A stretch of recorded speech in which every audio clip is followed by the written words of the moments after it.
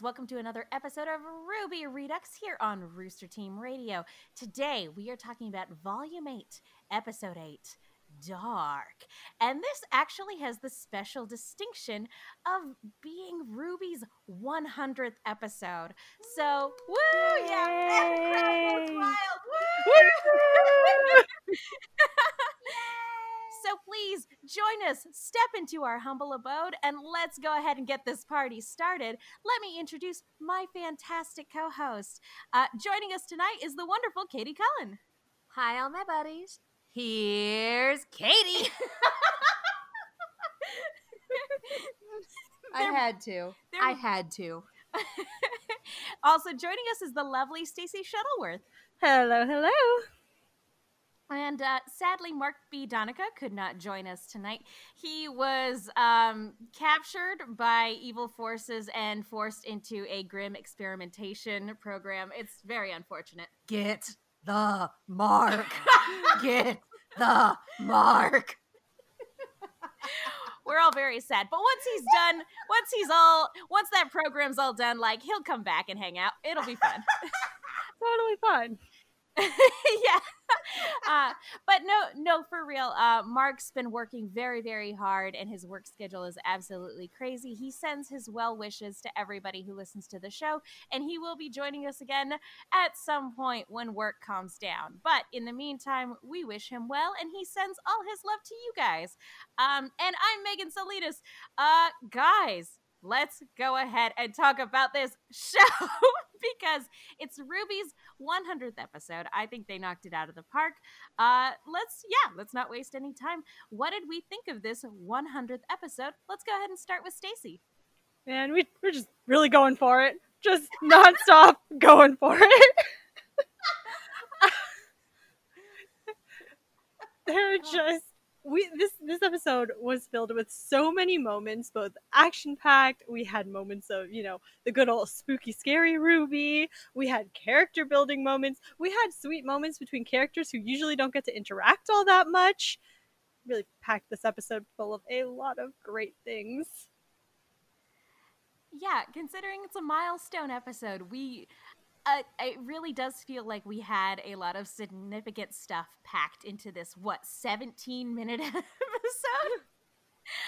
Yeah, it's a lot. Katie, what did you think?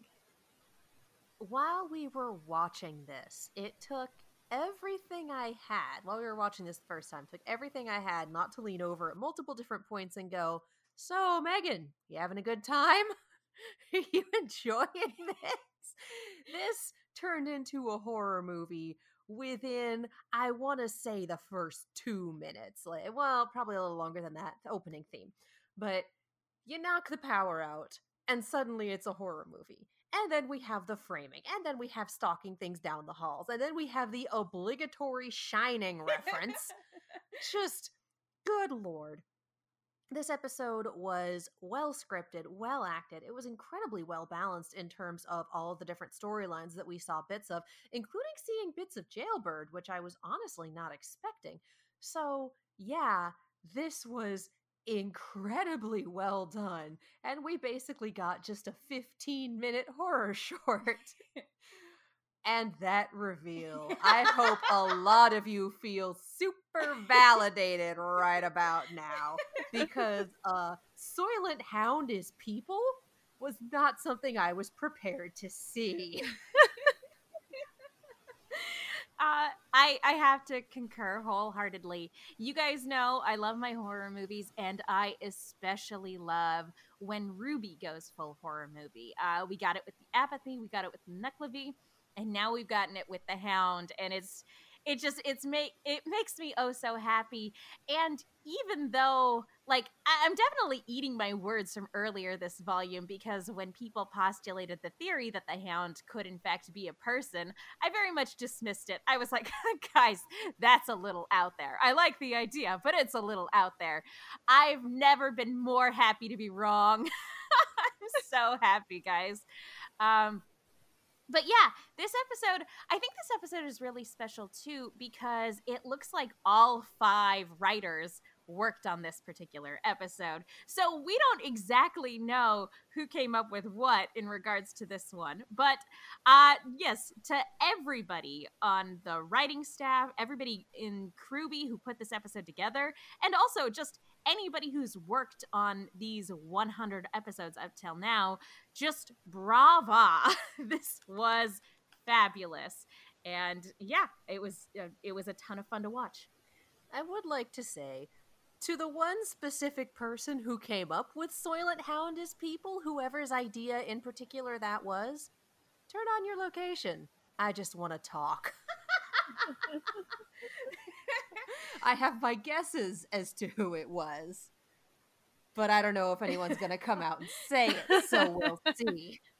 Yeah, whoever pitched that, you are a genius and I love you. Eddie, Miles. We don't know. We'll just have to split the blame evenly at this point. Yes, 5-way blame. You're all responsible. I hope you're happy. And they're sitting there like, yes, actually, we're fucking thrilled. Very pleased, as a matter of fact. It's just a bunch of popcorn eating gifts, I'm sure. Oh my god, yes. Well, it's actually funny that you mentioned The Shining, Katie, because I actually finally got the chance to watch Dr. Sleep, which a lot of people online have been calling the Ruby movie. And so I was like, how does Ruby factor into this film? And now it I does. know. It does. And now I know, and I'm happy that I know. And if you don't know, then go watch Dr. Sleep, because it's very good. All right. Shall we get to it then? Let's you know what? There's a lot to unpack in this episode. Let's go ahead and talk about Jailbirds, just the entire sort of package here, because there's not really too much to delve into here. But the episode starts with Crow waking up in his cell, hearing explosions from the outside. Jacques looks nervous. He looks like he's expecting Whitley to walk through the door at any moment with his ride home. And Watts is also being ominously quiet, and it doesn't take long before the explosions actually reach the room, and it looks like Robin is covered in rubble. Crow turns into a crow, and Cinder walks in, takes Watts, and Iron Man exits out of jail. So let's talk about this a little bit. Where does this leave all of our characters? Is Cinder actually going to fulfill the instructions that Salem gave her, or is she going to drop Watts? How is this all going to come together? Oh, well, now I'm imagining that. This man empty. Yeet! Yeah, Katie, what did you think of this opening, and where's it going? I love this. This is fun. Now I really We have fun here. Now I really do just want Cinder to be like, long live the king, and drop it. She won't, but I want it. Because it's dumb. Someone just do a little 4-coma comic of this for me, just to make me happy. I would appreciate that very, very much. Don't actually do that. I'm not about to ask you for free art. Your talent and time are worth money. Yeah, I love that. The question for me is whether Crow got out on his own, or whether he figured out a way to take Robin with him. Because I seriously doubt that Crow is still there. I am absolutely certain that Jacques still is, because nobody has two fucks to rub together about that guy. But the only question I have is, did he bail on his own as a bird, or did he find a way to take Robin with him? That's where I am, because there's no way that Crow is still there. Not with the hole in the wall, not with the big Pirates of the Caribbean, sucks to be you, mate, but we gotta leave, jailbreak. No. I believe that's a direct quote from the film. Indeed. It's like rotten luck, mate, or something like that. But you know what? Sucks to be you. Just really, it's a level below sucks to suck. Because sucks to suck is when something is directly your fault, but sucks to be you is just terrible luck, which gestures loudly at Crow. How about you, Stacey? What did you think of this opening, and where's it going? Man, now I'm just imagining Jacques just kind of sitting there amidst the rubble, kind of caught in this bureaucratic nightmare of, so So do I just get up and leave now? Is someone gonna come check on me? Am I still arrested? Where's my child? He's supposed to take me out of here. I really like that. Am I still arrested? Right? And like, I know he's not that Please useless. come pick me up. Right? He's like, well, I don't have a ride out of here. What am I supposed to do? Walk? So he's just Like a sitting peasant. there. Right. Present. So he's just gonna sit there and wait until someone shows up and tells him what to do next.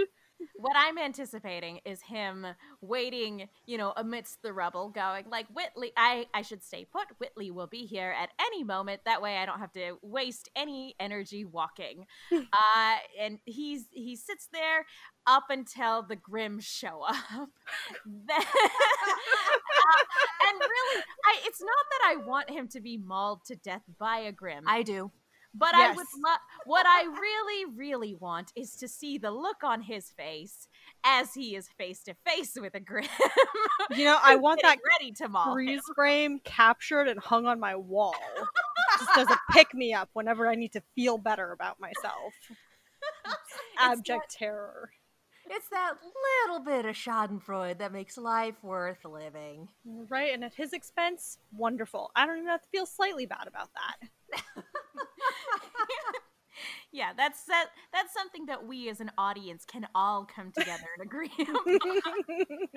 on.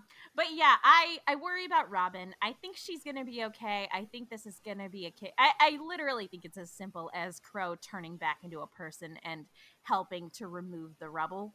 I think it's as simple as that, but because we don't really have much to go on in this episode, it's hard to say. I think it would be, considering how much bad luck everybody in the crater is having right now, I think it would be absolutely terrible if Robin was down for the count for a little while as a result of this. But yeah, I'm just kind of hoping that they can use this as a way to sort of just peace out from Iron Man's... oh my god! I meant to say Ironwood, and that just shows you where I'm at right now. I'm hoping that's because they didn't sign the Sokovia Accord. Wow. You guys might notice I have the MCU on the brain because of WandaVision. Rightfully so. But yeah, I'm hoping that they can use this as an opportunity to sort of piece out and say later to Ironwood's sort of captivity and just be like, yeah, later, bye. The question then is, how long between the explosion and Cinder showing up? Because the troops were kind of Johnny on the spot when Cinder got there. So was this they bookended it for the audience's benefit, or was this the explosion happened and then Cinder took her sweet ass time getting there? We don't know, but I think knowing how much time there was between those two events will tell us exactly how much Crow would have been able to get done. I do love the idea of her blowing a hole into the jail cell and seeing Watts covered in rubble and going, no, not yet. I got time. He can sit there for a few minutes. He needs to think about what he's done. And then she still considers dropping him from a very high height as she, flies off into the sunset. The king.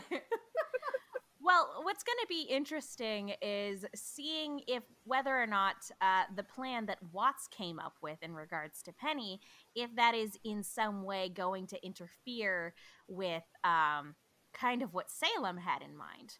Probably not, given how the rest of this episode shakes out, but, we'll see. We'll see how it goes. Do we have any final thoughts on our jailbirds before we move on to the next topic? All right. Yeah, no, just the only other thing I want to point out is in my notes, I put boom, bird, breakout. Boom, bird, Hey. get out the way. Concise, clear, there it is. All right. So let's head on over to the Schnee Manor then. Can you just please read exactly what you have as the header for this? Because I think it's perfect. Penny, Nora, and the power are out. Those are my notes. All accurate. There are no lies here. No. I love it so much. Oh my god. But that's not inaccurate. They bring in Penny. Nora's still down for the count, and shortly after they bring in Penny, the power goes out, which is not great for every. And this is like citywide power outage for Atlas, which now that I'm thinking about it, because I'm only just now thinking about it, I'm wondering how terrifying that has to be for everybody who was evacuated into the subway. Oh god. Oh, Oh no. they're Here's- bringing so many Grim around. And we know that there's apathy in the Grim that Monstra is blarging up to. Yes. I'm just like, I'm sitting here going, ooh, I really hope there's some auxiliary power for like the subway system where everybody's at. But I love that you think that Ironwood thinks that far ahead. Disaster readiness for Atlas? It's less likely than you think. he did learn a lot from Oz, didn't he? Oh. Wow. I'm not sorry. Nor should you be. No. Everyone is a disaster here. It's just a matter of how the disasters collide and who is the more competent disaster. Can your disasterness work in your favor, or at least work against somebody else's level of disaster? Find out next time on Disasters Everywhere. And I'm just sitting here like thinking about Ironwood being like, he's like, I shot Oz and killed Oz, so I am the disaster king now. That's all the insurance he needed for this. I'm sure. I am the disaster king. General disaster. But anyway, Yes, this is. yeah, I'm just sitting here hoping, like, oh man, that's gonna suck for everybody down there. But that's not even something that this episode even remotely touches on. We stay at the Schnee Manor for the remainder of the runtime. And something that Weiss points out is that they have auxiliary power, company perks. And when she mentions company perks, that gives Whitley an idea. And this is where we sort of split the party for the remainder of the episode. Whitley comes up with a plan, and it's actually a kind of brilliant plan, because May actually isn't here. May decided to take off and head back down to the crater to do everything she could for the people down there, but as she tells all of the rest of the kids, who even knows how much left there is to do, because there's a lot happening right now. So Whitley actually comes up with the idea of using company resources to send like a bunch of basically aircraft carriers down to the crater to evacuate people, which is, again, I'm genuinely surprised just how much Whitley pulls through in this episode. So yeah, we divide and conquer. Whitley goes to his dad's computer terminal to go and do all the credential stuff for all that, and Blake and Ruby go off to try to get the power back on, so everything's in place for that. And Weiss is sort of ping-ponging back and forth and going to wherever she needs to go at any given moment. So let's focus on Blake and Ruby for right now, while they go out to get the power back on. What did we think of this particular interaction? Stacy, at the top of the show, you mentioned that we get some interactions between characters who we don't get to see very often together anymore. And even though Blake and Ruby are very much on the same team, we really don't get to see the two of them have one-on-one time very often. It's been a long time since it's just been the two of them in any given moment. What did we think of this interaction between the two of them? Let's go ahead and start with Stacy. It was very wholesome. We really don't. I mean, every interaction with the two of them is more or less a group interaction, which play very differently than kind of one-on-one, focusing on the person in front of you. And since they have their respective partners, their attention isn't often focused on each other. So to see Blake kind of turn to Ruby and, well, Ruby showing kind of her fear and her doubt, and having Blake step in and give her kind of that encouragement, and, you know, admitting that that Ruby's been her role model even though she's younger than her. That was very, very team-like pick-me-up for Ruby. Katie, how about you?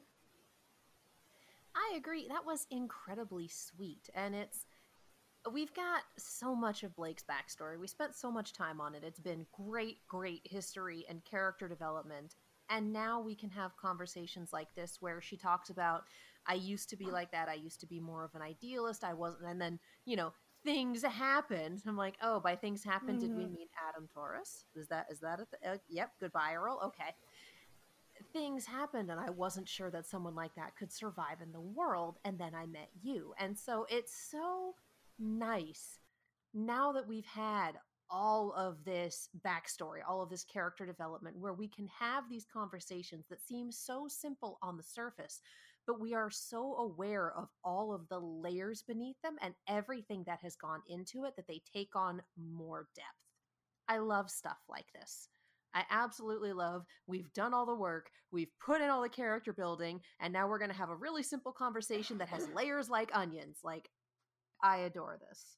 This is great.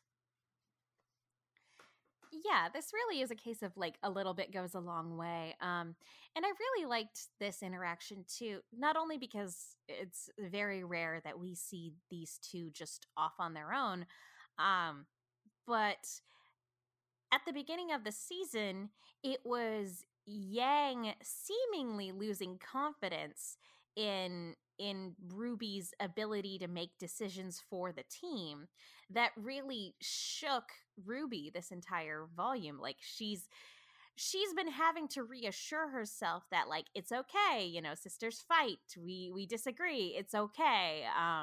But then as the situation continues to escalate, she has to keep asking herself, what am I supposed to do? Did I make the right decision? Could I have done anything differently? And so it's really, really nice to have a character, who's gone through her own really perilous journey. And, she went off on her own for a while and came back to the team. It's really nice to have a character go, you don't always know what to do, but you always feel the need to do something. And you should never lose sight of that. You should never lose that drive and that passion and that desire to help.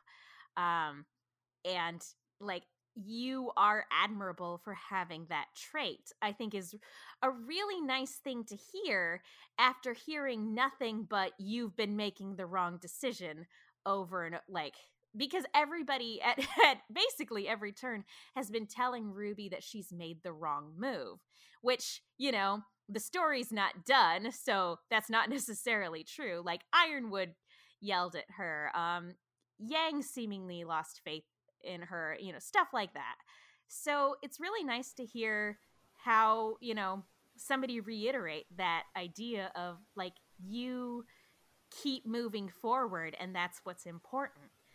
And I really liked that. And having that reinforced later in the episode when Blake is fighting on her own and crying and calling out to Ruby going, we need you. Like, I think that's exactly what Ruby needed to hear. And yeah, it was really nice and really sweet. Well, and this entire scene was precluded by a scene where they have a conversation with May, who previous to this had been very headstrong, very sure, putting the pressure on them to make a decision to go one way or the other and to commit to doing something.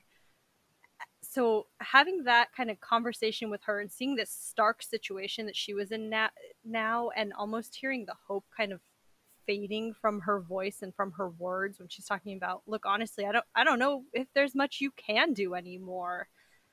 She's still resolutely heading down to Mantle to help the citizens below the crater, but kind of passing like that overwhelming wave of hopelessness that kind of settles over the scene right before that. So then to have Ruby, feel needed again, understand how much that her teammates like Blake count on her, kind of added another layer to to how powerful it was. Agreed. And also, shout out to Klein, too, for giving some really damn good advice. You know, when Ruby's sitting here going, like, how are we supposed to fix all this? Like, there's so much that's broken. You know, how are we supposed to fix it? And Klein says, one step at a time. And, you know, we've been living the quarantine life for like a year now. and I think one step at a time is like the best advice for when you're feeling overwhelmed. So thanks for that, Klein. You don't have to clean your entire room all at once. Just focus on making the bed. Just make the bed first, and it'll all go from there. That sort of thing. Agreed. I also, you know, not to jump too much around, but as the you know as the situation escalates and you know, Grimm start attacking the house, and we get that really cool acid spitting Grimm from the trailer. I also really liked, you know, just having a moment where Blake is one-on-one with a unique Grimm, and she's just like, why? Who decided that this thing needed to be grosser than it already was? Why do they keep getting more disgusting? Blake just straight up broke the fourth wall and talked directly to the animators and writers on that one. Blake just out here like, can I have something? Can I have something? Can I have a break? Do you understand how many seasons it's been since the old man who is everywhere put a big bowl of fish in front of me? Can I have something?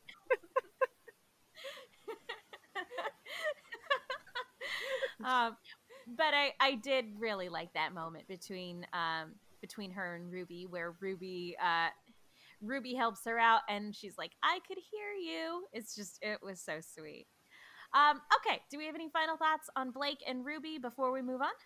Yeah, you skipped over your favorite part of it. The Hound? Yes. Well, I kind of wanted to talk about the Hound as like its own chunk, but like that's why I'm like, I don't want to bounce around too much, but we can. Okay, we'll come back to Soylent Hound is people. I'm no longer calling him Krampus. It's Soylent now. I was gonna say we could circle back and just talk about the Hound now. Do we want to talk about the Hound? We can talk about the Hound. Who wants to talk about the Hound? Let's talk about Whitley, and then we'll talk about it. Have a cleanser for a moment there. Can we talk about the male? I want to talk about the male.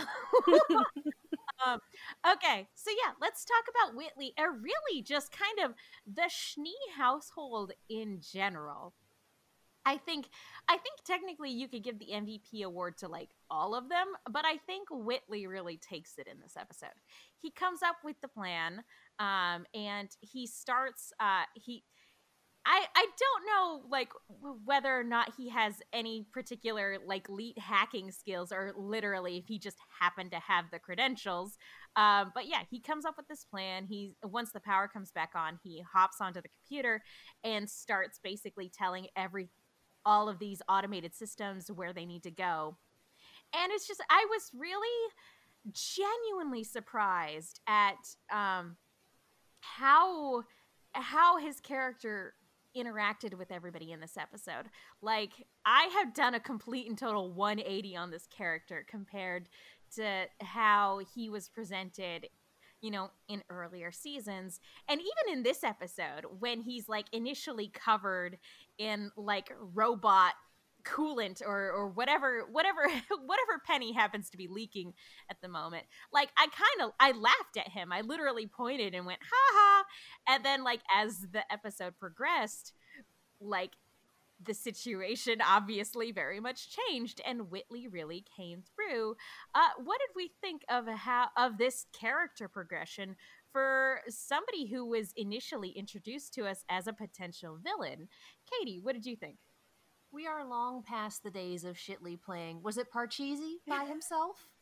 What game was it? I don't remember. I don't remember either. I feel like it was Parcheesi or Monopoly. We are long past those days, and it is honestly amazing to see how this family functions when the horrifying toxic iceberg that is Jacques Schnee is out of the picture.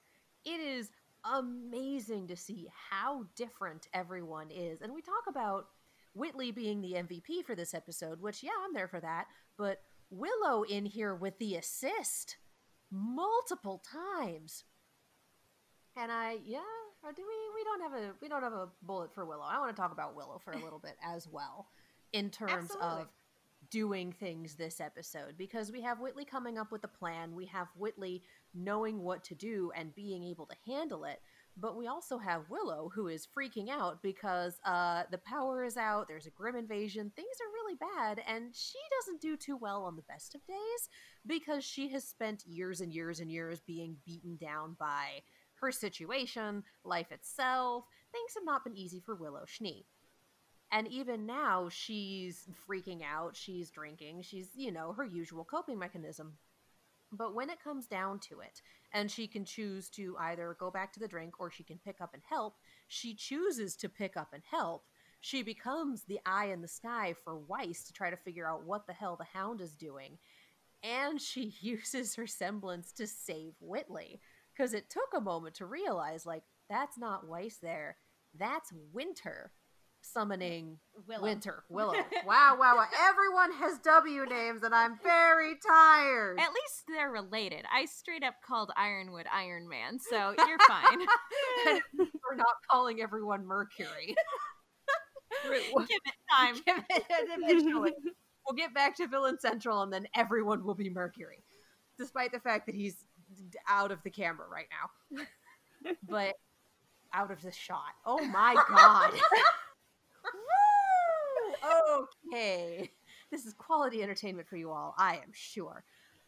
But yeah, we don't really think about the fact that Willow has the same semblance until you remember that the Schnee family semblance is inherited. We see Winter use it, we see Weiss use it. We haven't seen Willow use it before now, and she comes in clutch for this. And then Whitley, running for his life, still takes that 2 seconds to go back and hit yes to get this plan in motion, and then goes to save his skin. This is a man who might survive a horror movie. Holy cow. And then, again, the two of them coming in clutch at the end with the statue drop. I was not expecting this much from these characters when we returned to Atlas, at all. And seeing them at work this episode was just chef kiss. It is so nice to see what this family is capable of when Jacques is not there. Stacy, what was your thought on Team Schnee this episode? Man, this was almost, directly oppositional to kind of what we had inferred based on the opening title credits with, the Schnee household basically shattering. I've seen a lot of theories where, the house is going to fall. That's the only, way to interpret that scene. And here we are with the house rising up. It's amazing to see in action what a little bit of positive feedback does for a kid. To see Whitley, who has essentially been raised up as Jacques' little mini-me, he's been taught how to wield immense powers. He's been trained, to do all of these things in the name of taking over the company, carrying on his dad's legacy, his dad's stolen legacy. But to see him pivot in such a way, and to see all of that cunning and all of the resourcefulness that had probably been nurtured in a rather cruel way, presumably, by Jacques, see it put towards good was really satisfying to me, because we've been watching Whitley kind of change and learning more about who he is and what happened to, bring us that sarcastic little bratty kid that we saw in the earlier interactions. But you have to appreciate, he's still a bratty little kid. Yeah, there's still the relationship between him and Willow, they still have some work to do as well, because when she initially tries to call to warn him about the Hound, he's like, oh my god, not now. And even when she first walked into the room right after the power went out, he was like, oh, cool, glad you could join us, even though he had been sequestered to his room. what, 15 minutes before? But that was different. That was his sister who sent him to it. Was not self-imposed. Exactly. Right. Yeah, and I think their relationship is also really fascinating. I spent a lot of time thinking about it after this episode because we have Willow stepping in and really, showing up for her family and playing a pivotal role in kind of keeping everyone safe and protecting all of them. But it's very clear that Whitley's problem was not just with his father. There's a whole other tangled mess that is a lot deeper and a lot harder to get through with, a distant mother. So for a kid, seeing his reaction to her versus our personal reaction to her, watching her pull through and kind of overcome this very clear fear that we see, hits very differently than, say, Whitley, who kind of just sees her as a nuisance, at least at first in the episode. Well, we get a little bit of this dynamic, I think the first time we meet Willow, which was like, what, a season ago? Mm-hmm. Mid last season. God, it's like 2020. It's just gone on forever. It feels so long. Yeah. It is like, how long was it? Wasn't that decades ago? Okay, cool. We were introduced to her 84 years ago. It's been 84 years. It feels like it. But she talked about how, don't be too hard on your brother. Y'all left him here alone with your dad. And me. Yeah, on the one hand, true. On the other hand, we know from Weiss that Willow checked out a long time ago. Out of the marriage, out of the family, out of everything. And, I mean, on the one hand, it's like, can you blame her? Gestures loudly to Jacques. On the other hand, yeah, that definitely has an effect on your kids and your relationship with them. So, as much as we look at Whitley and go, oh my God, please answer your phone, like, we also get it. We get what he thinks of his mother. We get the situation that he's been in. And yeah, if the only parent who's in the picture is the one who's just an asshole, who,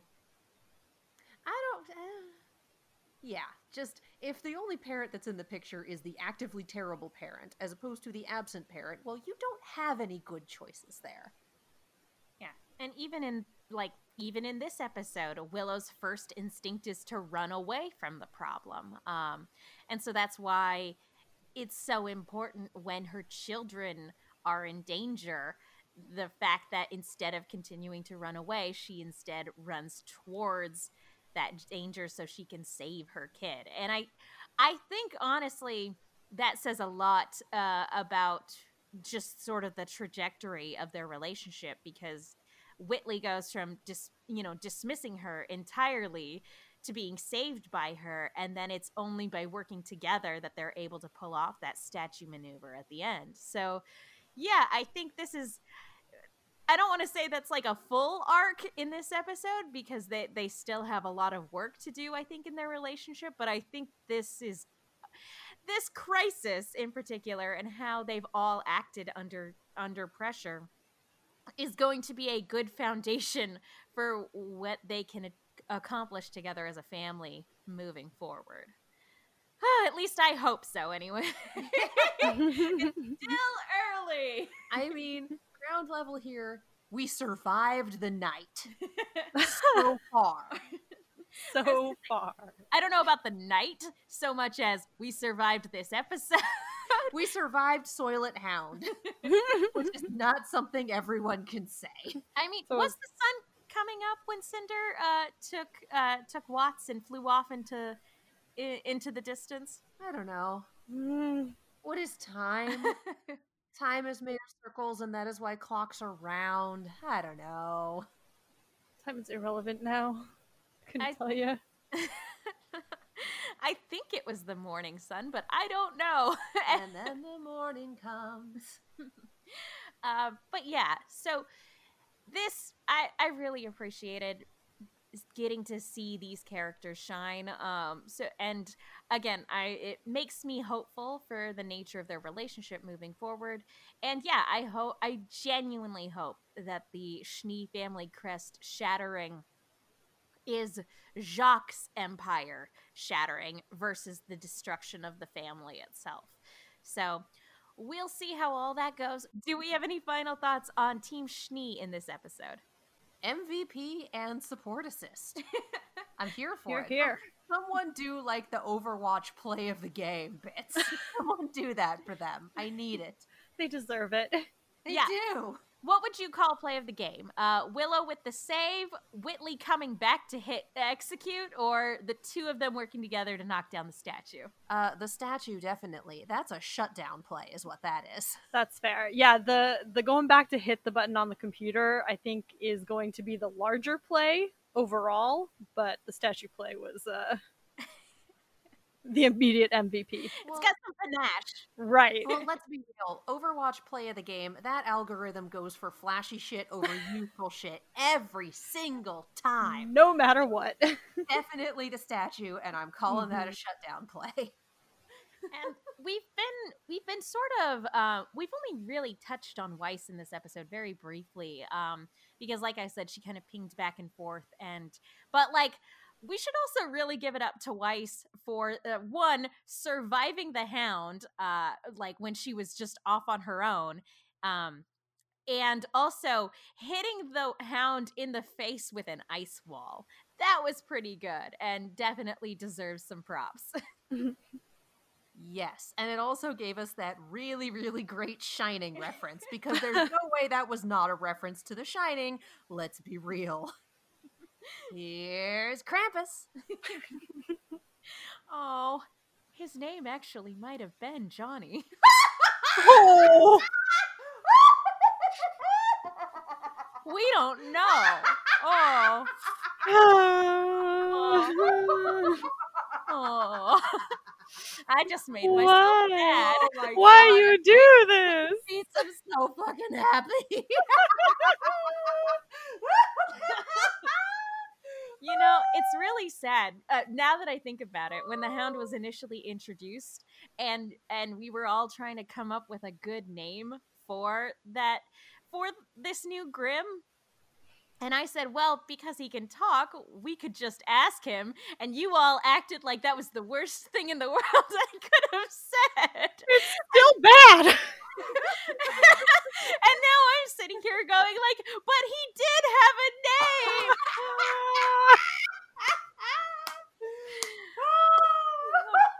We'll never know it. Now the implications are worse. Name. So, on a scale of 1 to 10, how fucked up is it? That's generally, but also, how fucked up is it that Salem used a dog faunus and made it into a dog Grim? Is that fitting or just racist? Racist, definitely.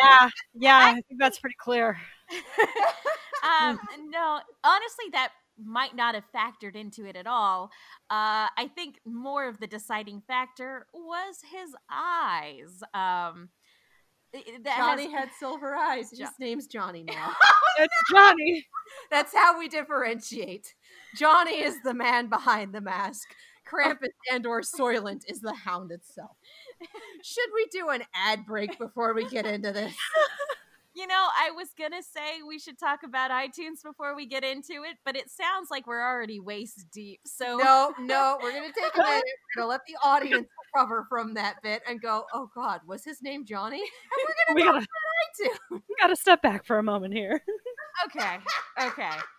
Everybody, let's take a moment. Never Take a deep breath. And let's talk about iTunes. Folks, thank you so much to everybody who's gone to iTunes to rate, subscribe, leave a comment. We love hearing from you. And it's a really good way to help our podcast become more searchable for people looking for Rooster Teeth related content. And when you do leave a review, we also like to give you guys a little shout out. Rhythmic Warrior left us a nice review. I am so grateful to you all for keeping this podcast going after AfterBuzz. I don't have any friends who are into RWBY, so it's nice to have a place to come to hear fellow RWBY fans geek out over the show we all love. Please keep up the great work. Team Mask, MMSK. Megan, Mark, Stacy, Katie. I get the color black because masks can also mean to shade or conceal in darkness. I'm not sure if that's the best or worst team name considering 2020. Lastly, shameless plug. Feel free to read or ignore. I make RWBY fan art, DeviantArt / Rhythmic Warrior, and that's RHY7HMICW4RRIOR. So thank you so much, Rhythmic Warrior. And we have another review from Slade's Nephew 1. You are all amazing, and I love hearing what you have to say. Theory: Emerald and Cinder get a Zuko level redemption arc, or more anti-hero arc with Neo as their moral compass. And ship fun: Ironwood and Watts would be Iron Puppet. Hey, I like that. Thank you guys so much. And it's been a little while since we recorded RWBY, so we also have a ton of Twitter interactions. We don't have time to go through all of them, but we just wanted to say thank you to everybody who interacts with us on Twitter at the Rooster Team. You can tweet at us there. Be sure to follow us, and you guys can also support us by heading on over to TeePublic. We have a store there where you can buy t-shirts of the funny things that we say, and you guys can also join our Discord. The link to do so should be in the description of this episode, but you can always ask us for it and we'll send it your way too. And we also have a sponsor for this week's episode. As always, the sponsor for this episode, this podcast, and our particular brand of insanity is Fred He Bakes. Fred does cookies. Cookies are really good all the time, but especially right about now, let's be real. His flagship cookie is Brown Sugar Buddies. They are like a cross between a spice cookie and a molasses cookie and a ginger snap. They are chewy, they are wonderful, they are amazing. I really, really like these, you guys. If you are still in the mood for fall flavors, despite the fact that fall is behind us and we are well into winter, that's also cool too. They're also winter flavors. We have the Maple Brown Sugar Buddy, which is all the goodness of a Brown Sugar Buddy, but also with maple. And if you're more of a chocolate chip cookie person, we have the Big Chip Buddies. They are giant, they are fluffy, they are full of chocolate chips, and they are super, super good. And if you're like me and you can't decide and you want a little bit of everything, he also does sampler boxes, so you can get a little bit of everything and then order more of your favorites, which is usually everything because everything is amazing. Everything is made fresh to order, never frozen. It's all made in small batches, and you cannot find these in stores. You can only find them at fredhebakes.com. That is 3 words, fredhebakes.com, and use coupon code TheRoosterTeam for 20% off your entire order. fredhebakes.com, coupon code TheRoosterTeam. Treat yourself. You deserve it. Thank you guys so much for everything you guys do to support our podcast. Thank you so much for just everything. We love you. All right, let's get back to it. Let's talk about the Hound. Do you want to talk about the Hound? Let's talk about the Hound. It sounds like you want to talk about the Hound. I'm getting that feeling too. I don't know if you guys are picking up what I'm putting down, but I want to talk about the Hound. I'm hip to your lip. I can dig what you're shoveling. I am swinging to your beat. His name is Johnny. So, the second we were introduced to the Hound, we knew that this was something different. We knew that he was unlike any other Grimm that had come before it. And we knew that there was definitely something up. And whether that meant he was just a special Grimm or if it had some other sort of significance, we didn't know. And we've actually spent a lot of time on this podcast speculating whether or not, he is special or mass-produced. What makes the Hound unique and dangerous? And it turns out Soylent Hound is people. Yes.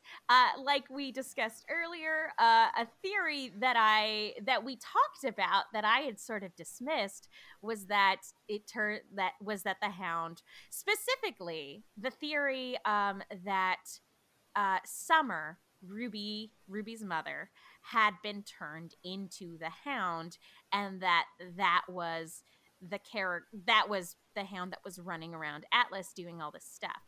That was the initial theory. And that was one where I'm like, that seems like it's coming out of left field, y'all. But now with this episode, that's clearly not out of left field. And I really have to give credit to the RWBY community, because like, even though we sit down and we talk about RWBY at length every chance we get, the RWBY community at large came up with that theory that I was just that never would have occurred to me, honestly. And so we get this fantastic reveal in this episode that, like, not only can this Grimm shapeshift and speak, but it's actually inside of it is a person. What did we think of the Hound in this episode? Let's go ahead and start with Stacy, because I've done a lot of talking just now. No. No. Legit, though. Legit. Man, what a reveal. And this was something that we talked about. This was a theory that was floating around. And you know what? Even knowing that, like, some people expected that, it was still just sitting there, like, jaw hanging open, like, oh, it is people. Man, it is people, and silver eyes don't work on it. Uh-oh. Look, it wasn't Summer in there, but that definitely opens the door. If that thing was a character that we were not familiar with, just imagine the monstrosities that could be in wait for us now. I really liked that, because, you know, the monster is secretly people, or people were the monsters all along. That is a plot twist in the horror genre that is, it's one of those plot twists that it has been around for a while. It is a trope at this point, but it's something that, when done right, really, really works. And just like any effective trope, you can do it badly, and you know, when you see examples of it done badly, you know, you roll your eyes and you're like, oh, of course monster was man the whole time, da da da da da. But like, when it's done right, it really hits you hard. And I think that this was an example of that particular plot twist, that particular trope, being done not only right, but damn near pitch perfect. Katie, how about you? I was definitely on the no, it's just a custom made Grimm. It's not. Well, I was definitely on the it's not Summer train, but I also was on the it's not people train, and I stand corrected. My God, You're like, Holy wait a minute, I am on the people train all along. Everything is people. Am I horrified or delighted that I was wrong? Delighted. Six of one, half a dozen of the other. Let's be real. I am horror-lighted.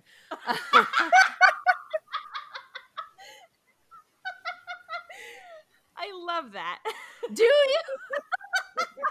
Yeah. No. Yeah, you know, we film reactions for these. Rip to any headphones users out there who watch that one, because oh boy, I did a lot of screaming. Yeah, I agree that this was really well executed, even if it was an old trope. I mean, they're tropes for a reason. And I think part of it is we've had the buildup for the Hound as an entity for long enough. We've been able to see what it's capable of. We've seen that it's scary on its own. And the fact that it could talk was, again, a hell of a reveal. So moving on to, oh, wait, it's people. It's is an angry Grimm outside with a soft people center, you know? Yikes. Oh no. I will come up with as many awful, horrifying jokes about this as I possibly can. That is why you keep me, for better or for worse. Yikes. So I'm sure we have like a whole variety chocolate box of Grimm with soft people centers, let's be real. Oh no. Where does it end? Life is like a box of Grimm, you never know what you're gonna get. This is my type 5 for the next RTX. Regardless, this was incredibly well done. I did a lot of screaming. And I love that we can see the in-character reasoning behind this. I love that we can sit back and go, okay, we know how Salem works. We know that someone was going after silver-eyed people for a long-ass time. We saw that with Maria. So we know that this has been in the works for a while. It's entirely possible that Salem just has a lot of silver-eyed people in, like, cold storage in the Grim pool somewhere. It's like Animal Crossing. You throw it into your storage in your house, and it just keeps forever until you need it. Basically that. And it's entirely possible that she has been doing all sorts of crazy grim experiments with gooey people centers, and that this was just the first one that we've seen. It's entirely possible that Monstra is also made of many, many people. We just don't know.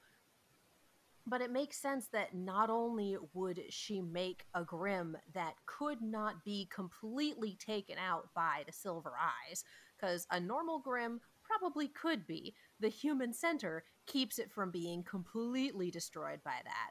But she's doing the two birds, one stone thing by using these silver-eyed people that she's kidnapping anyway in these experiments for that extra level of immunity and or fuck you, probably both.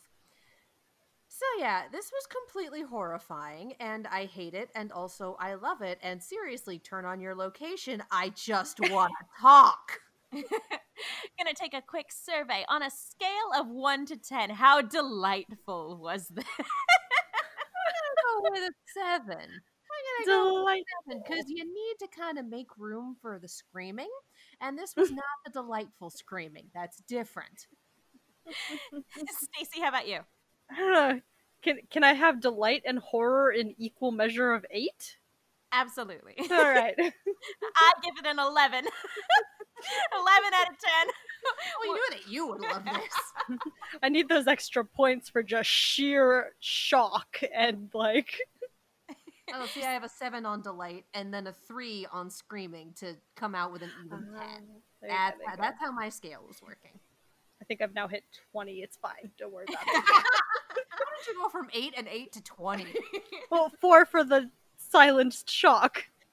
Oh, okay. Yeah, that makes sense. None of my shock was silent. It was all screaming. Yeah, this is one of those instances where I've never been more happy to be wrong, and I like to when a show can surprise me, even though that was a very popular theory. I was still very surprised by this reveal, and it makes me oh so happy. Also, too, not to sound weird. Let Stacey talk about the hound first. We cut her off after her number. Oh yes, go. Please continue, Stacey. Did you want me to scream for 45 minutes like I offered earlier? Can you give us that 45 minutes, except in one really quick couple seconds condensed noise? Can you do that? Well, this is a lot of pressure, but Does that work? I'll take it. I'll take it. Legit. I thought for a second it was just going to be the Tina Belcher's like, You know what? That doesn't kick in until about the 30-minute mark when I'm tired of screaming but still need to scream. But yeah, this is going to sound very weird, but like it, obviously Ruby has, even though it's gotten darker in later seasons, and I'm sure things are only going to get more bleak and dire. How many more Johnnies are there? That is an excellent question. But as I've mentioned time and time again, I love when Ruby, being a fairy tale story, goes full horror movie, goes full grim, if you were, and it's such a weird thing to say, but I really appreciate that there's a body horror element to this. Like, it's very mild, accessible body horror, but it's body horror nonetheless. And again, just as a horror movie fan, that's not something I ever anticipated to see in this show, which is a relatively bloodless show. There's blood here and there, but like it's very, very rare. So I never, ever in a million years ever anticipated we'd ever get to see anything like this. And so I am shocked, surprised, delighted, and I, I can't wait to see how they horrify us in the future. What will they think of next? Somewhere Eddie is listening to this and steepling his fingers like Gendo? either Gendo or Mr. Burns. I'm trying to figure out if this is Get in the Grim, Johnny. Oh no! Excellent. Look, you are asking dangerous questions, and well, we want the answers to them, but I mean, you put an unwilling human in a biologically based creature of destruction. Get in the Grim, Johnny. get in the damn j- Porque no los dos. I said it while we were watching it. This is some Titan shit, and I'm all about it. Yes. But yeah, okay. So we have we're actually like getting through this episode a lot quicker than I thought we were. I kind of thought this was going to be a 2-hour thing if we included that 45 minutes of screaming. But yeah, this episode we get a lot of cool stuff from the Grim in this episode. The Hound makes a hell of an entrance. It kidnaps Ruby initially, and then we find out that it's actually after Penny, which we kind of knew ahead of time, but the characters had to find out one way. We get a couple really harrowing sequences when it gets into the house, and then when it's stalking Whitley, and then of course the whole "I know you're there" bit. Like, Whitley has probably never seen a Grim in person ever, let alone one that's straight up talking to him. It's the Jurassic Park Velociraptor scene, if the raptors were even smarter. Yeah, and could also talk like they do and how it should have ended. Yeah.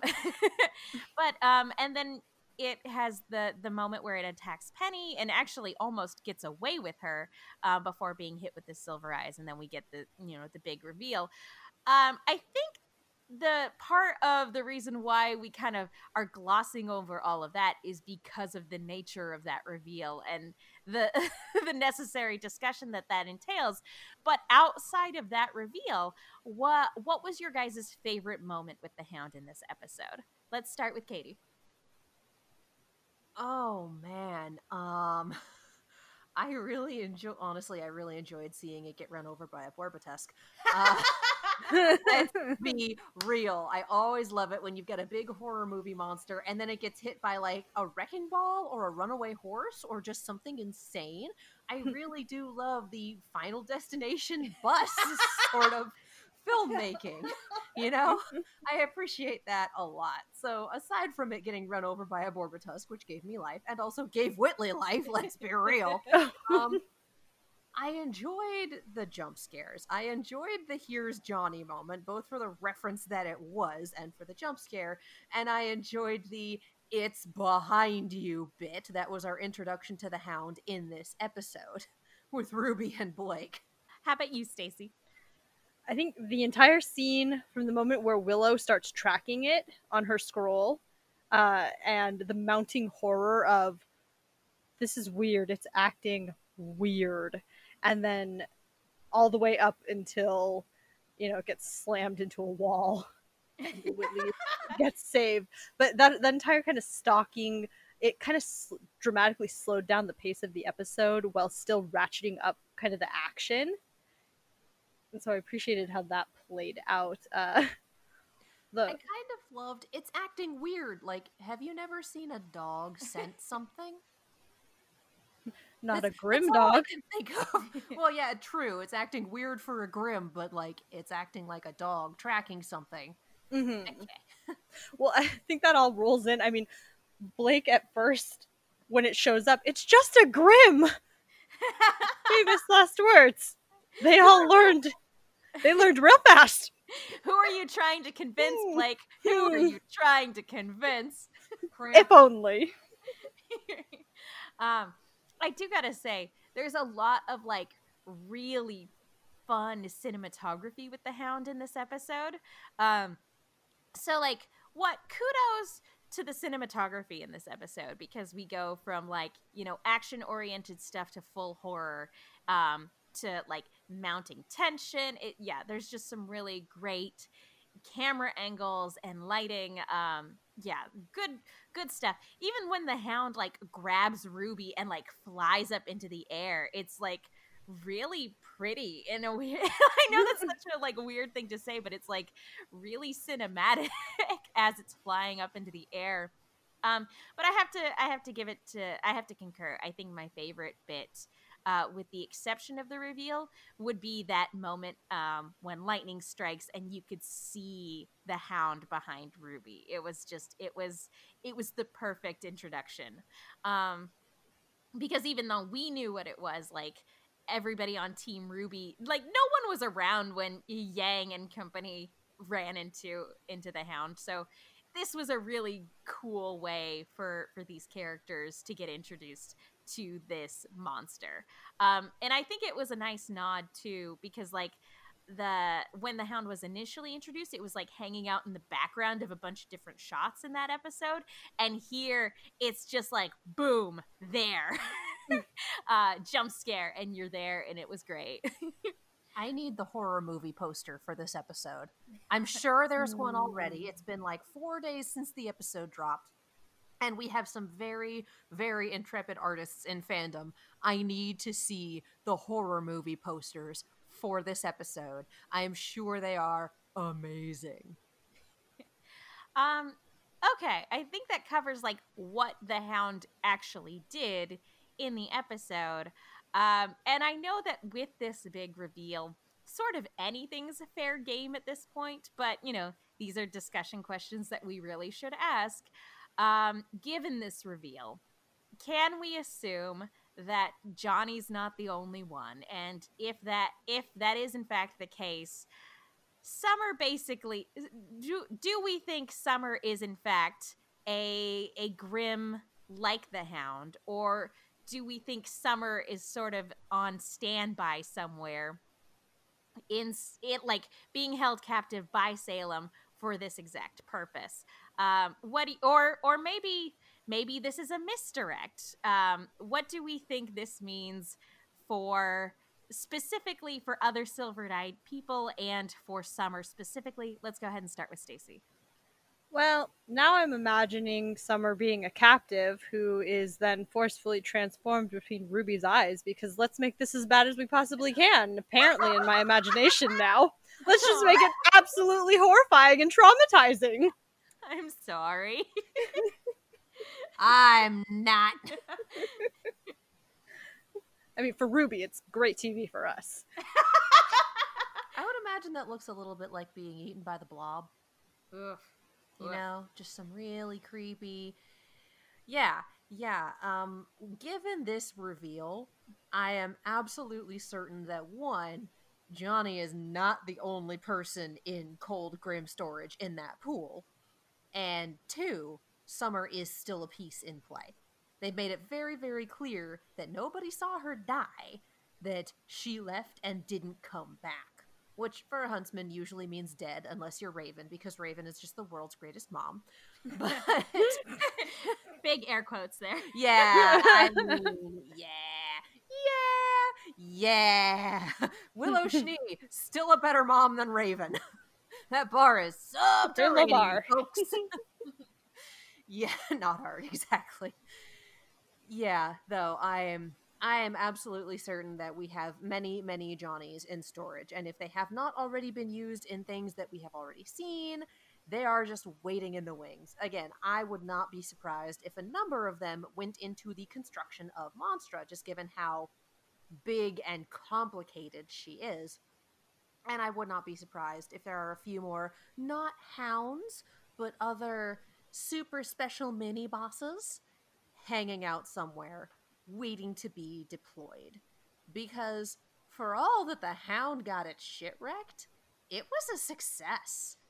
It didn't, like, its second trip was its last, but it brought her Oscar. And that's a big thing. So yeah, I would not be surprised to see more of these in play, and I would not be surprised at some point to, yeah, see it happen on screen, even if it's not Summer the first time we see that happen. I just there's a point where they go, we're no longer actually a show for kids. And they just, I mean, that point was when they ripped Penny apart limb from limb, let's be real. But after that, there gets a point where there are still some kids watching this, and there has to be a point where they just go, look, if your child is not already having nightmares, we're about to ratchet it up again. If the Nuckelavee didn't do it, if Tyrion didn't do it, if the Hound didn't do it, we're gonna get to the behind the scenes. We are gonna see the making of Krampus, and it's gonna be bad, y'all. So yeah, I would not put it above Kruby to show us that on screen. Because now that we know it can be done, it will be done. My initial thoughts on the Hound were, even though I thought, like, yeah, having the Hound sort of as a mass produced Grimm, like, I thought, even though that would be frightening in and of itself, I thought that would take away from how special and unique just having one of them was. But given this reveal, like, I'm gonna have to walk that back and go, like, yeah, it would be cool if this was just a one-off thing, but Salem's been at this game for quite a long time. There's no way this was a one-off. And even if this was like a one-off, like this was the first successful experiment, quote unquote, then given this particular experiment's success, she's probably going to replicate that process. Whether she's going to mass produce it or if she's just going to replace the one that was destroyed, that's up in the air. But yeah, there's no question there like Johnny's not the only one, and yeah, I feel like maybe Summer might be that replacement, or maybe Summer might be an equally horrifying unique Grimm, or maybe, yeah, Salem's just gonna wait and sit on that one for a little bit until it's going to be the most emotionally devastating.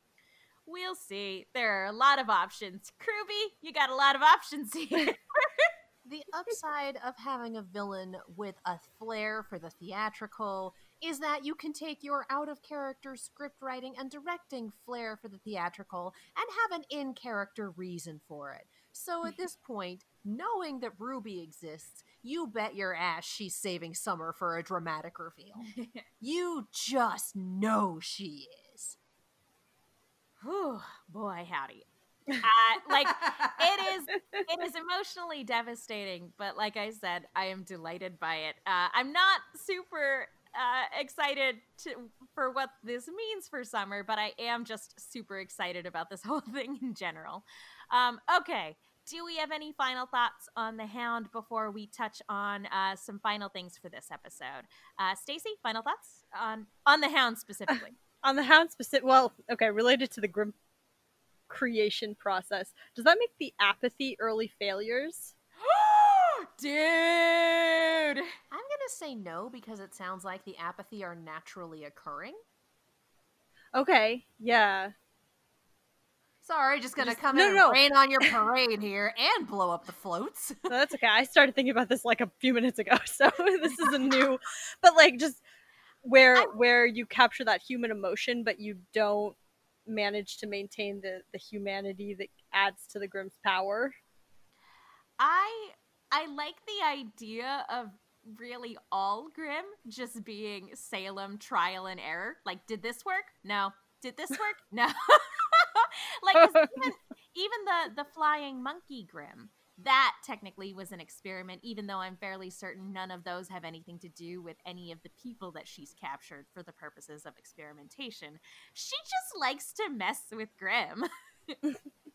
We're gonna go with the Wicked Witch of the West. We gotta have flying monkeys. she's got lots of time on her hands and like very little. She's got lots of time on her hands and lots of crafting abilities. So she's going to utilize it as she sees fit. Oh, And a but full yes. dedication to being 100% that bitch. And being that extra for sure. oh my god. But yeah, Stacy, sorry, we interrupted. Any other thoughts? No, that's where my mind is right now. We're gonna get something horrifying in the future, so I'm gonna stay in the past a little bit until I get shoved there. Look, I think when we see it on screen, we are going to see fragments or a silhouette, and then we are going to hear a lot of screaming, and we're going to pan away. Like, I think we're going to do a lot of, we may not show everything horrifying on screen, but we're going to imply a lot and leave it to your imagination because that's worse. Sitting here giving Kruby ideas if they don't already have them, like, oh shit, you're right, that is worse. Or they're like, oh no, oh honey, you have no idea. And I'm sure we don't.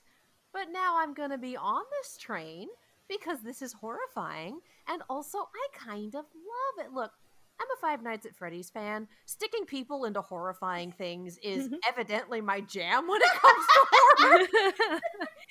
Whether it's dead kids and robots or whole-ass people in Grimm, evidently putting a human element into something that's trying to rip your fucking face off is just a trope I enjoy in horror. I don't know why. It's super fucked up. But here we are. And I am here for all of this. What I'm wondering is, on a story level, on an in-character level, is this going to cause hesitation when it comes to fighting the Grimm? Knowing that it's possible that any one Grimm has a human in there. Would they try to save the gooey human center if possible? Is it possible to save any given Johnny at the point where they've become a Grimm? We don't know, but it's one more complication thrown into the works here when they cannot afford to have any more complications. We already had Ruby earlier in this episode trying to get her Silver Eyes going and getting whacked in the middle of it and it not working. Do we really need another reason for her to hesitate? The answer is no, but we sure just got one. Ooh, I like that. I'm terrible. Like I said, I'm delighted by this. And the only other thing I had to say is I'm wondering if we need to remodel the Rooster Teeth mansion here. I'm wondering if we need to remodel so that, like, I can create a room where when Rooster Teeth does something horrifying like this, if I can just put myself into that room for the specific purpose of bouncing off the walls with joy. Because I was over the moon when this episode aired. I was so happy. I don't know what we'd call it, but I'm thinking about it. The horror hovel, the scary sitting room. I like the horror hovel. Hovel implies some shit, though. We'll workshop it. It's fine. Yeah, I'm sure that the Discord will come up with something great, either leaning on the horror aspect or on the bouncing off the walls aspect. And speaking of horror elements within this episode, we're forgetting about a major development here. Penny finally goes full Terminator in this episode. And I think it's every bit as upsetting as we thought it was going to be. But we have... So after she wakes up, one, she wakes up at the worst possible moment. And two, she still seems to have a little bit of control, or specifically, she's fighting for control of her own body.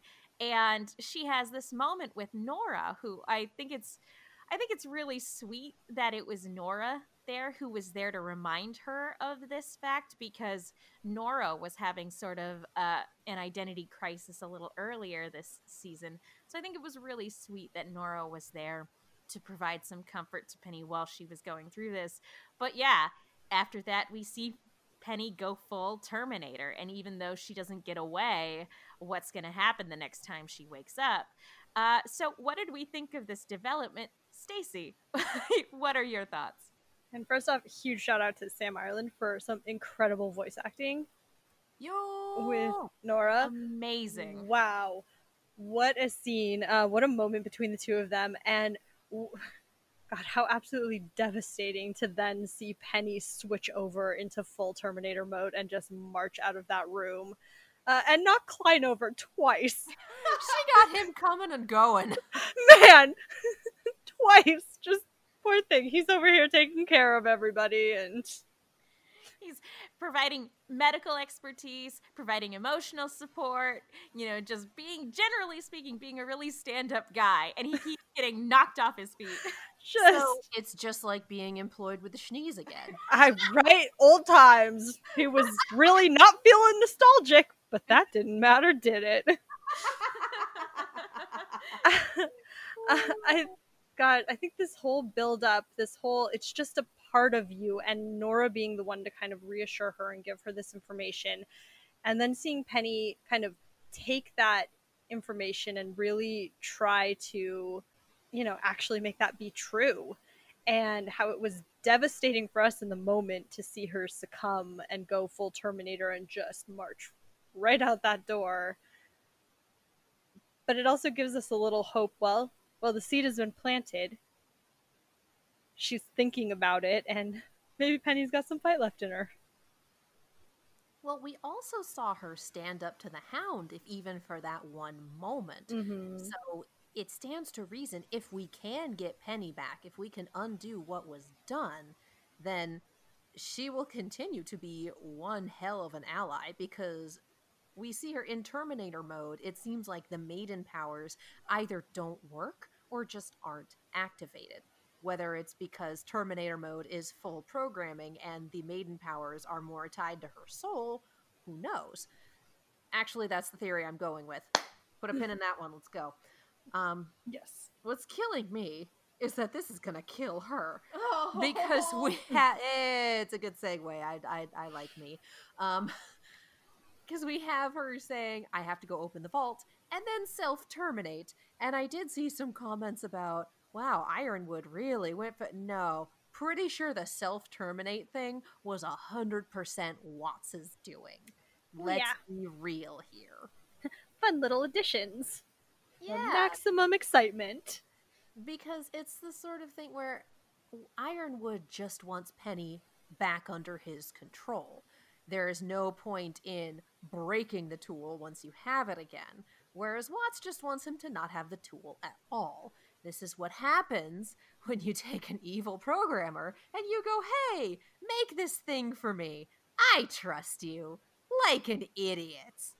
Like an idiot. Again, just the scroll of Ironwood's bad decisions just rolling down the infinite staircase, infinitely, continually unraveling. Anyway, that was fucking heartbreaking. Yeah, this was devastating. But as you mentioned, she fought the Hound for a little bit, and that's what I mean when I earlier in the episode we were talking about Watts. I'm wondering if his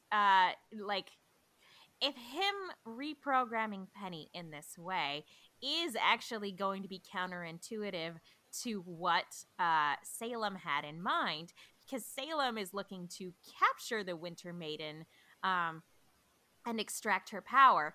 If Penny self-destructs before that happens, then it's entirely possible that the power will be scattered to the wind again and could end up in a random person or one of the characters that we're familiar with. So I'm wondering if, like, in the process of trying to apprehend Penny, if while she's in full Terminator mode, if she's going to, like, defeat the Grimm who try to come after her, and Salem has to look at Watts and be like, this, undo it. Control, Alt, undo. How do I do that? Control F you. You, fix it. So I'm wondering if that's actually going to hurt Watts in the long run. As far as... I'd like to hurt Watts in the long run. Wouldn't we all? Yes. But I'm really hoping that, regardless of what happens to Watts and how this ultimately affects Salem's plan. Regardless of all of that, I'm still sitting up here in the love loft. I'm out of the horror hovel for now. I'm back in the love loft, and I'm sitting here. This moment with Nora really gives me hope that power of love is going to be the key to saving Penny. As fleeting as that hope may be, I'm sitting here and firmly hoping that her love for her friends, and specifically her love for Ruby, is what's going to save the day. And the less I talk about that, because I'm sure they're just going to kick me in the face and the heart. I'm just going to sit back here in the love loft with a cup of hot cocoa and think about life for a little while. I mean, as horrific as this show can get, and this past episode showed us, oh yeah, we're going there. We live there. You have no idea. This is still, at its heart, a power of friendship show.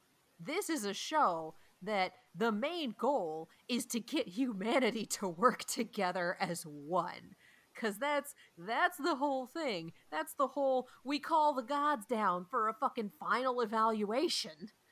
And hopefully we will have humanity, or at least a good chunk of it, working together as a whole. Otherwise, we're all doomed. That's the apocalypse scenario.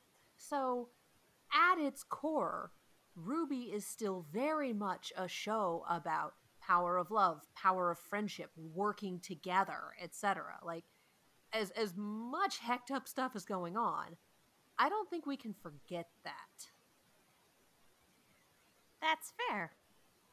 And I'm sitting here hoping that that's what's going to save the day. The other thing about this moment, as cool as it is to see something that we've been predicting for a long time finally happen, as cool as that is, I also don't want to skip over this bit with Nora, because I mentioned earlier that she was having an identity crisis. Specifically, what she said even just in the last episode was, what am I good for now? Since she can't hit stuff at the current moment, she's like, what am I good for now? And so this episode, even though we knew it already, it's nice to have a reminder of your worth is not determined by what you think you're capable of. Your worth is not determined by your physical capability. Yes, that.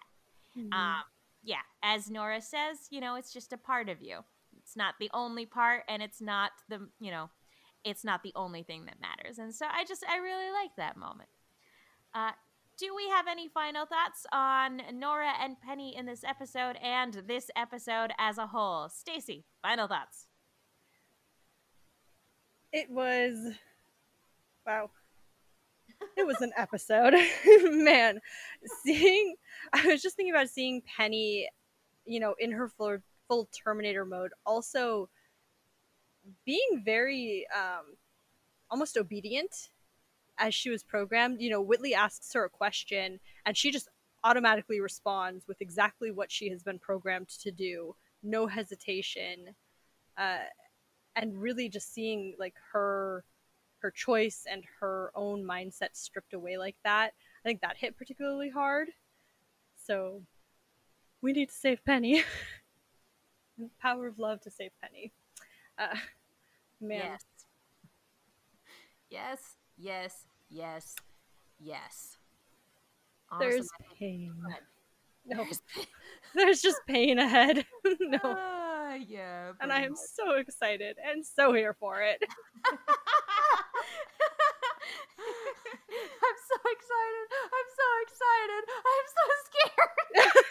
I am terrified and excited and ready to sit down every Saturday morning and be terrified and excited and just absolutely horrified. Legit. Honestly, I think my final thoughts can just be summarized as, I really liked this episode. Same. It's super fucked up. Give me more. You both provided screams for this episode while I'm sitting over here going, yee! Okay, well, it's your turn to scream then. No, I'm not going to scream. I did a fangirl cry just now. I'm sorry, it was yee! Your fangirl cry? It was a fangirl squee, yes. Do better. Really give us the squeak. Girl. Come on. Get into it. There we go. That's right. it. Better. We'll workshop that. Okay. I'll be sure to drop the audio so that not everybody has to hear that in their ears. But anyway. No, everybody has to hear that in their ears. Not at that particular frequency then. Okay. I think on that note, it's time to wrap it up for the night. Stacey, where can people go if they want to keep up with you? I'm Stacey Shuttleworth. You can find me on Twitter and Instagram at Stacey Shuttles. There's a pandemic outside. I'm getting through day by day and playing Hades and going to work, and that is my life. So keep up with the Rooster Team, though. Indeed. Katie? I'm Katie. You can follow me all over the social medias as well as on YouTube and Twitch at Kiaxet. That is Kiaxet. I am also on an Overwatch and Overwatch League podcast called On the Point that is on hiatus because the season is on hiatus.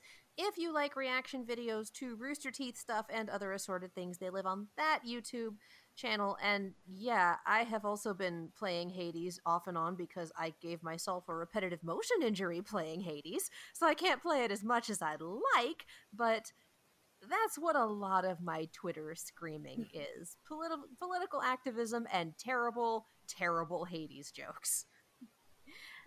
And I'm Megan Salinas. You guys can follow me on Twitter and Instagram at The Menguin. That's TheMenguin. I also have a YouTube channel called Silver Screams where Katie and I talk about horror things. Surprisingly, not Rupee on there, but I feel like maybe we should start. I mean, we're probably going to talk about Willy's Wonderland once we watch it, yeah? That drops in a few days. Absolutely. I am here for that. And I'm also on a Lost retrospective podcast called No Love Lost, where my co-host Will Link loves Lost, and I don't. And we talk about it. Be sure to follow our co-host Mark Donica at Mark B. Donica on Twitter. Check out his podcast, Party of Two. He does a lot of cool stuff. Be sure to follow the whole team at The Rooster Team. Be sure to keep an eye on this feed because we actually have something special coming up for you guys fairly soon. So please keep an eye out. You won't want to miss it if you are a fan of some of the other things that we've put out. So keep an eye here. Join our Discord. Again, leave a review on iTunes. Support our sponsor, Fred's BS, or Fred He Bakes. Pardon me. Going old school. Going old school there. Be sure to support our sponsor. Support us on TeePublic. All that jazz. And we have one more announcement before we go. As always, we end with the important things. Wear a mask. Anytime you go outside your door, doesn't matter if you're getting the mail or walking the dog or whatever, you never know when you're going to run into another human being, and you cannot control other people's choices, but you can control your own. Wearing a mask protects you a little bit and other people a lot, and that is the point, so wear a mask. Support your essential workers, support your post office people, support your grocery store people, just support your essential workers. They do not get to choose to stay inside to do their job. They have to be out and about in the public, so be patient, be kind, be supportive. Support the post office because, as we know, shenanigans are still continuing. Buy stamps, be kind to your postal workers, be patient with your shipping dates. Thank you for voting. Thank you for voting. Thank you for voting. Now is still the time to lean on your reps and ask them to do good things, but also, thank you for voting. Black Lives Matter, Black LGBTQIA lives matter, Black trans lives matter, Black lives matter. That has not changed. That is not going to change. Black Lives Matter. Take care of yourselves. Take care of each other because that's the only way we're going to get through this is if we make responsible decisions, wear masks, and take care of each other. And remember that we love you. Thank you all so much for listening. This has been Ruby Redux, and now it's time to say goodbye.